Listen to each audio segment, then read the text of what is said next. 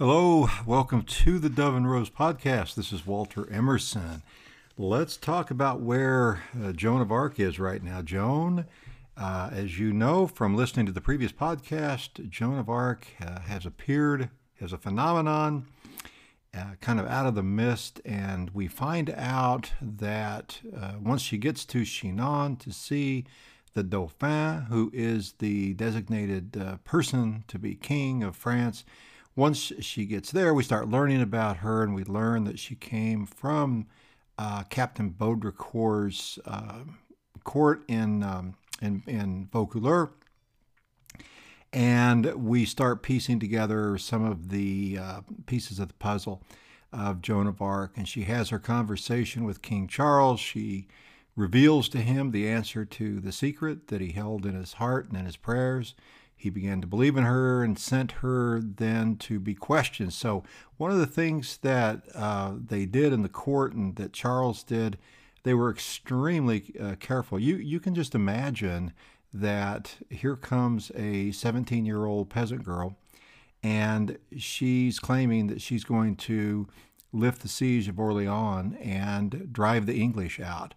And this is in a sort of well into the Hundred Years' War when the French are completely demoralized at the defeats they've been taking in the hands of the English. And the English are on the verge of complete victory. They have put a siege on Orléans. That is kind of the last stopping point before they break across the Loire to take over all of France. So they're in a desperate situation, near defeat. And here comes this young peasant girl who claims that she's sent by heaven, by our Lord, to bring hope to the king and to France. So yes, you can imagine that there were quite a few questions that they wanted to have answered. And so she was put through a number of different questionings, but the really big one that we talked about over the last couple of episodes was at Poitiers, where Charles sent her to Poitiers to be questioned officially by the theologians of the University of Paris that remained loyal to Charles, as opposed to those who had gone with the English and Burgundian side. And those will be the ones that prosecute her in the end. But she goes to Poitiers then, and she does well, and she impresses them, as we've talked about in the last episode or two. And then she, coming out of that, while she's waiting to go back to Chinon, in order to now fulfill her mission, Joan writes her letter to the English, which we talked about last time. So that's a really, really powerful and interesting letter. It says a lot about Joan, and I encourage you to go back and listen to that if you haven't. And so here we are. We're kind of in a segue now, getting her now situated with her armor, with her army, and to start getting Joan up to Orléans, where the actual action is going to take place. So we're going to move in Joan's life from thinking and concepts and projections and prophecies, and we're going to get into real action, and where she will be able to prove everything that she's been saying. Now, one interesting note that Regine Pernoud says in her book, Joan of Arc, her story that we're using, is, and this is just an interesting side note, because it may come up in our discussions later, which is while she was still in Poitiers and waiting for her callback from Charles to go back to Chinon, it just so happens, it appears that she was there during the time when it was the year in 1429 when Easter and the Feast of the Ascension fell on this, or I'm sorry, Good Friday and the Feast of the Ascension fell on the same day.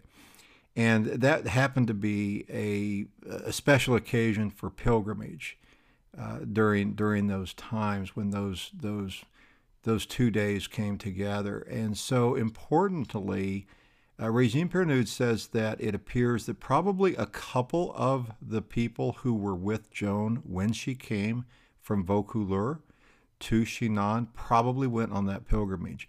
She doesn't think it was necessarily Jean de Metz, but she thinks that probably a couple did. And importantly, people from all over France would make this pilgrimage on this special occasion. And one of the people who made the pilgrimage to it was kind of a place distant from Poitiers was Joan of Arc's mother, Isabel.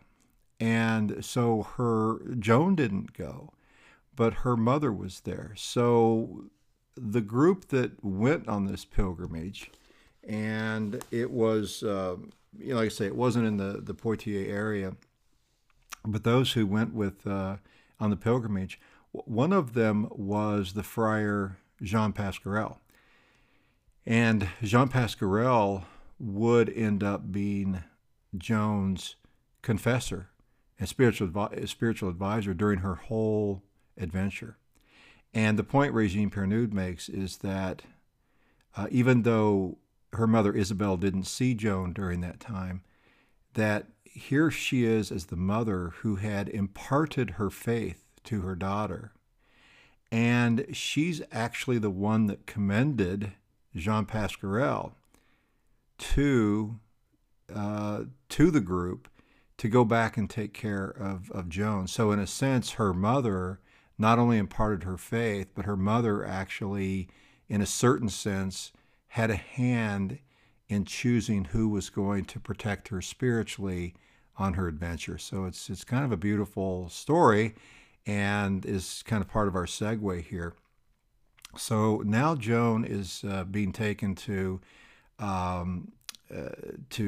Charles is fully satisfied, and he's taking her to get her to be fitted with her armor and to get her army. Now this all happens in Tours, and this is where she gets fitted with her armor and she starts getting her household together, her military household. So this is, sometimes people think that Joan of Arc was just a figurehead that, gave inspiration to the army. She was obviously taken, and Regine Pernoud points this out, she was obviously taken very seriously as a senior military commander. Charles gave her the assistance, the household, and everything that she needed as a commander, as the head of the French army. So she was taken very seriously in that position. So she's getting fitted for her armor. She's getting her army together that will be going with her to on the march up the Loire to Orléans to begin the battle to raise the siege.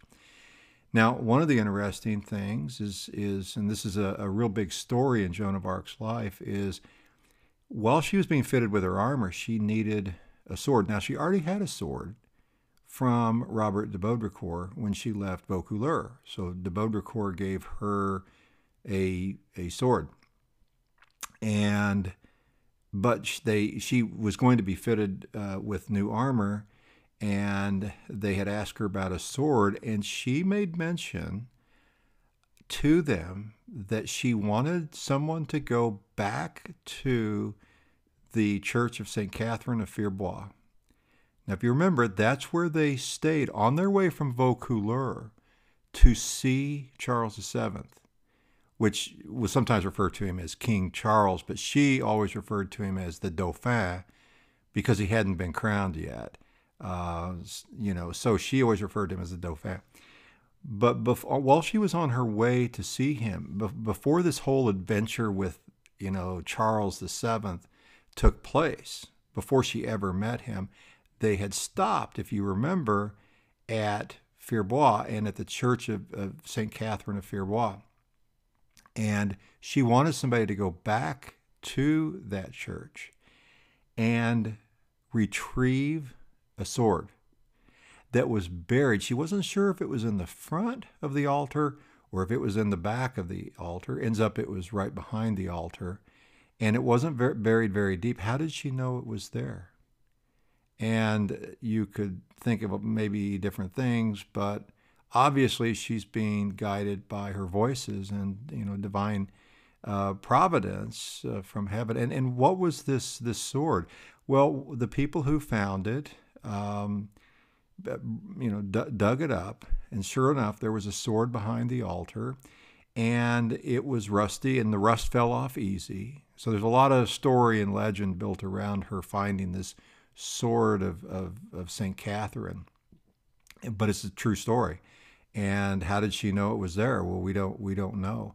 And they retrieved it and they cleaned it off. Now the story, the legend is that it was the sword of Charles Martel, who was the grandfather of Charlemagne, who buried his sword there after he freed France from the Muslim incursion, and so that will leave to legend.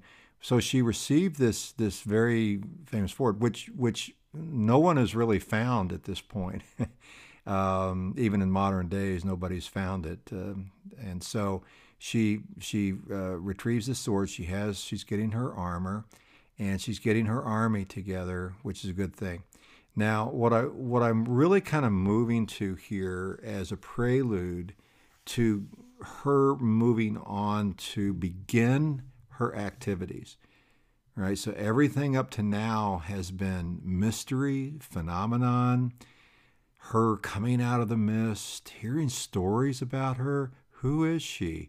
Learning about her, receiving word from Baudricourt, who had been very skeptical, who was way up in the northeast part of the kingdom and defending Charles there in the midst of enemy English Burgundian territory, that he had been very skeptical in the beginning, but he was eventually won over, as I discussed previously. So she's just been this big mystery. And of course, she has to be questioned. She has to be tested. And so, it's all, and she tells these prophecies. Here are all the things we're going to do. So it's kind of been all this, very fascinating, very interesting. But now we're getting ready to actually get to action, swords clashing, to see how these prophecies are fulfilled. And so we're coming up here in this episode is kind of the prelude to that, because we've got some interesting setup here. Now, one of the, I think, very important things that I'd like to bring up, because I've made a point in the previous episodes that Joan had a very Platonic, attitude. She had a very Platonic orientation, and I've sort of made that point. And so I want to bring up a quote here. As she was in Tours, being fitted with her armor and everything, and the friar Jean Pasquerel, who I mentioned earlier regarding the pilgrimage, he, according to Regime Pernud, is our witness here, and he says, when it comes to her banner, because she didn't just have armor and a sword, but she also had a couple of banners made. And Jean Pasquerel says that regarding her main military banner, he says, quote, she had asked the messengers of her Lord, that is God, who appeared to her, what she should do, and they had told Joan to take up the standard of her Lord, and for that reason she had made for herself a standard on which was painted the image of our Savior, sitting in judgment in the clouds of heaven, and there was also painted an angel holding in his hands a fleur-de-lis, blessed by the image of the Lord. So this is, I think, again, very important. where did she? What was her inspiration for the banner, the standard? I'm sorry, the standard she was going to, carry with her into battle.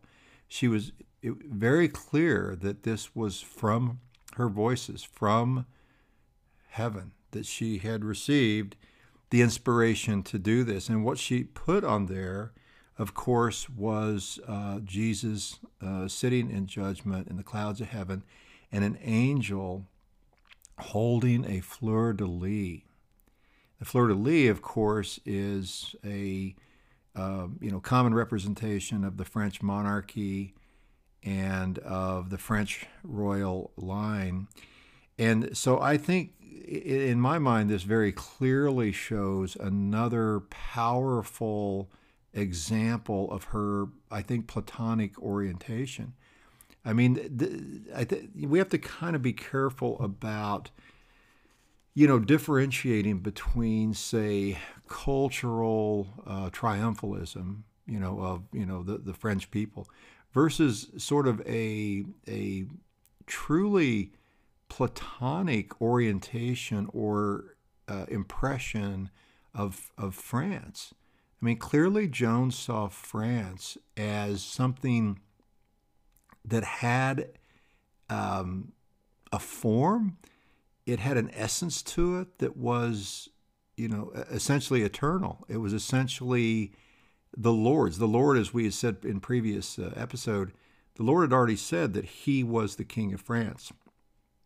So this is no simple temporal moment where Jesus said, look, I'll be the King of France here for a few years, and we'll see how that works out.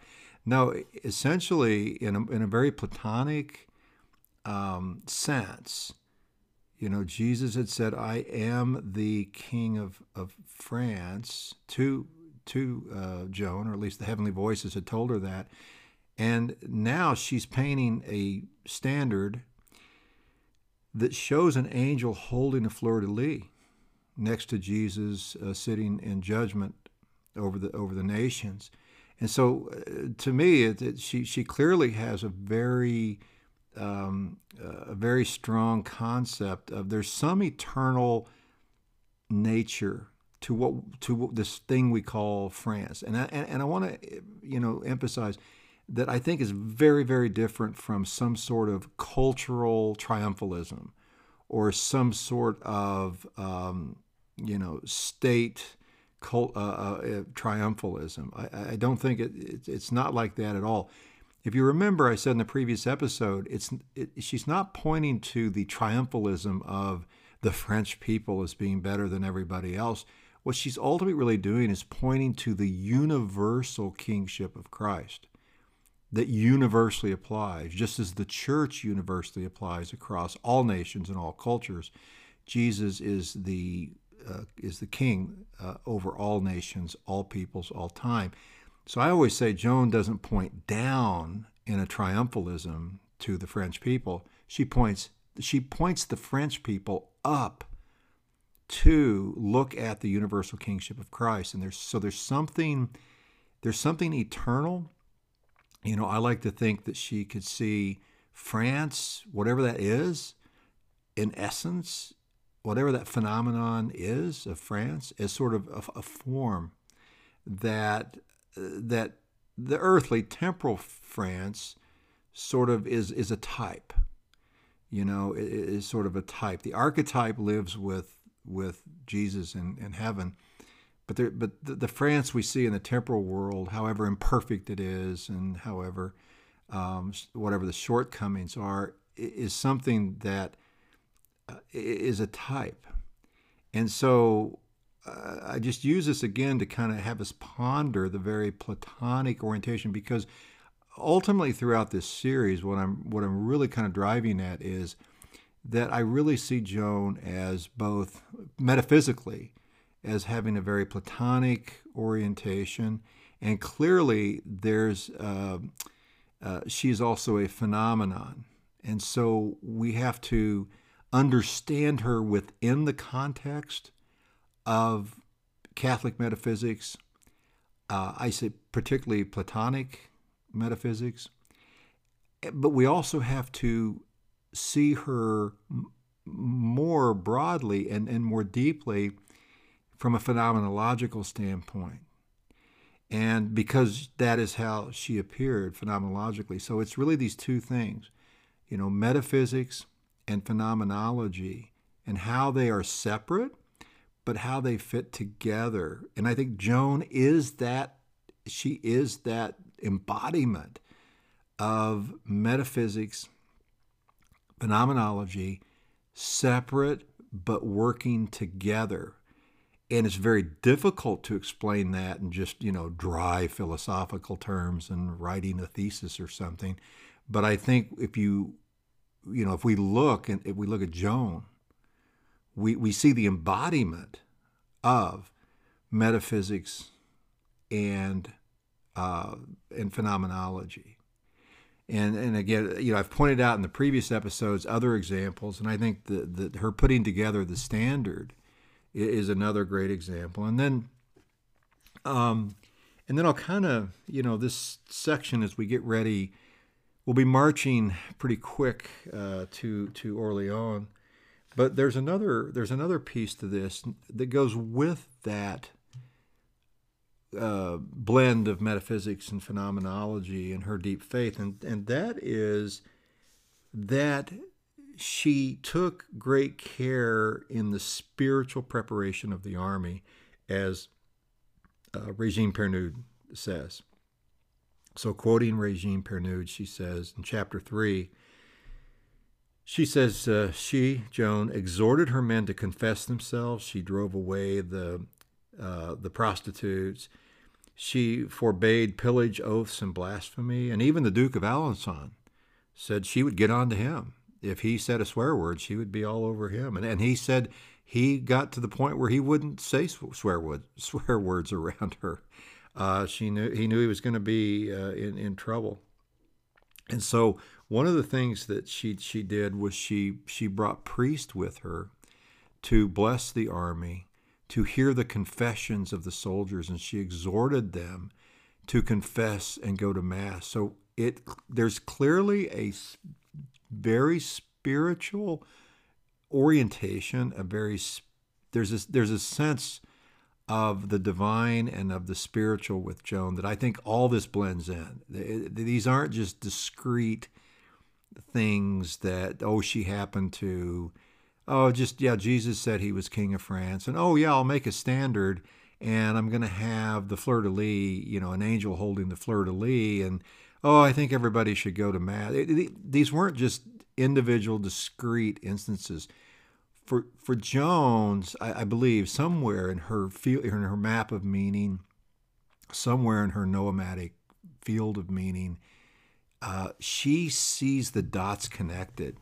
So in her map of meaning in her mind, I think there's a certain syntax. There's a certain there's something, just like syntax brings order to words so that we understand what's being communicated. Syntax brings order to music so we can hear the beauty of the music. That there's some sort of a syntax that is bringing together in Joan's map of meaning, in her consciousness, in her mind, in which all of this comes together as one story, as one event of Jesus as King of France. France is sort of there's something in its essence that's eternal without being triumphalist. And it's related to holiness and purity. And the army, as best as she can make them, needs to reflect that holiness and purity in order to fulfill this total picture, which is built around Jesus Christ as the King and her voices from heaven and the purity. So it'd be a complete disconnect to go fight this war and have like all the rabble rousing and drunkenness and prostitutes and everything with the army. That just wouldn't fit. Everything had to be in order, and that included getting the army in order spiritually, which she did. And so it all comes together as one sort of whole, one gestalt image for her in doing this. And so, that's, I think that's the essential nature of what how Joan really approached this. And I think it really shows the structure, and we get a sense for what is kind of in her mind and heart. So what I encourage you to do as listeners is to think about Joan and everything we've been talking about from the standpoint of empathy. We don't really know what was in her mind. We don't know what was in her consciousness. We're all individual people. We all have our own sort of, consciousness. There's no way for us to read people, but the help for me, of course, was Edith Stein and Edith Stein's work on empathy, and that got me thinking about looking empathetically at Joan of Arc and looking at it from her perspective, because she's trying to show us what is she? She's pointing to God's perspective. So this is what the saints do for us. We look to them as examples, and they point to God. And so we look to Joan, and we try to understand through empathy what her map of meaning might look like. What does her field of meaning? I don't know what it was, neither do you, and none of us will. But we can try to take her story and empathize in a sense of looking at it through her perspective. What might her map of meaning look like, and how might it be tied together, as I was talking about, to a syntax and to a gestalt image that has to do with Jesus and France and heaven and all of that. And so we can try to do that. And I'd encourage you to spend some time kind of contemplating that. And we might then be able to determine what her map of meaning might look like. And of course, we're looking to try to understand what was Joan's point of view. Joan then, she's looking at what was heaven's point of view, what was Jesus's, God's point of view. So we look for what her point of view. She'll be pointing us to what God's point of view and our Holy Mother and what their point of view is. So that's what makes Joan incredibly fascinating, an incredible phenomenon to study. So this is kind of a segue. Again, we'll be moving pretty quickly from prophecy and all this kind of stuff. We'll be moving into action pretty quickly. So I'll leave that for you to ponder, and we'll pick up next time. God bless. Take care. Bye-bye.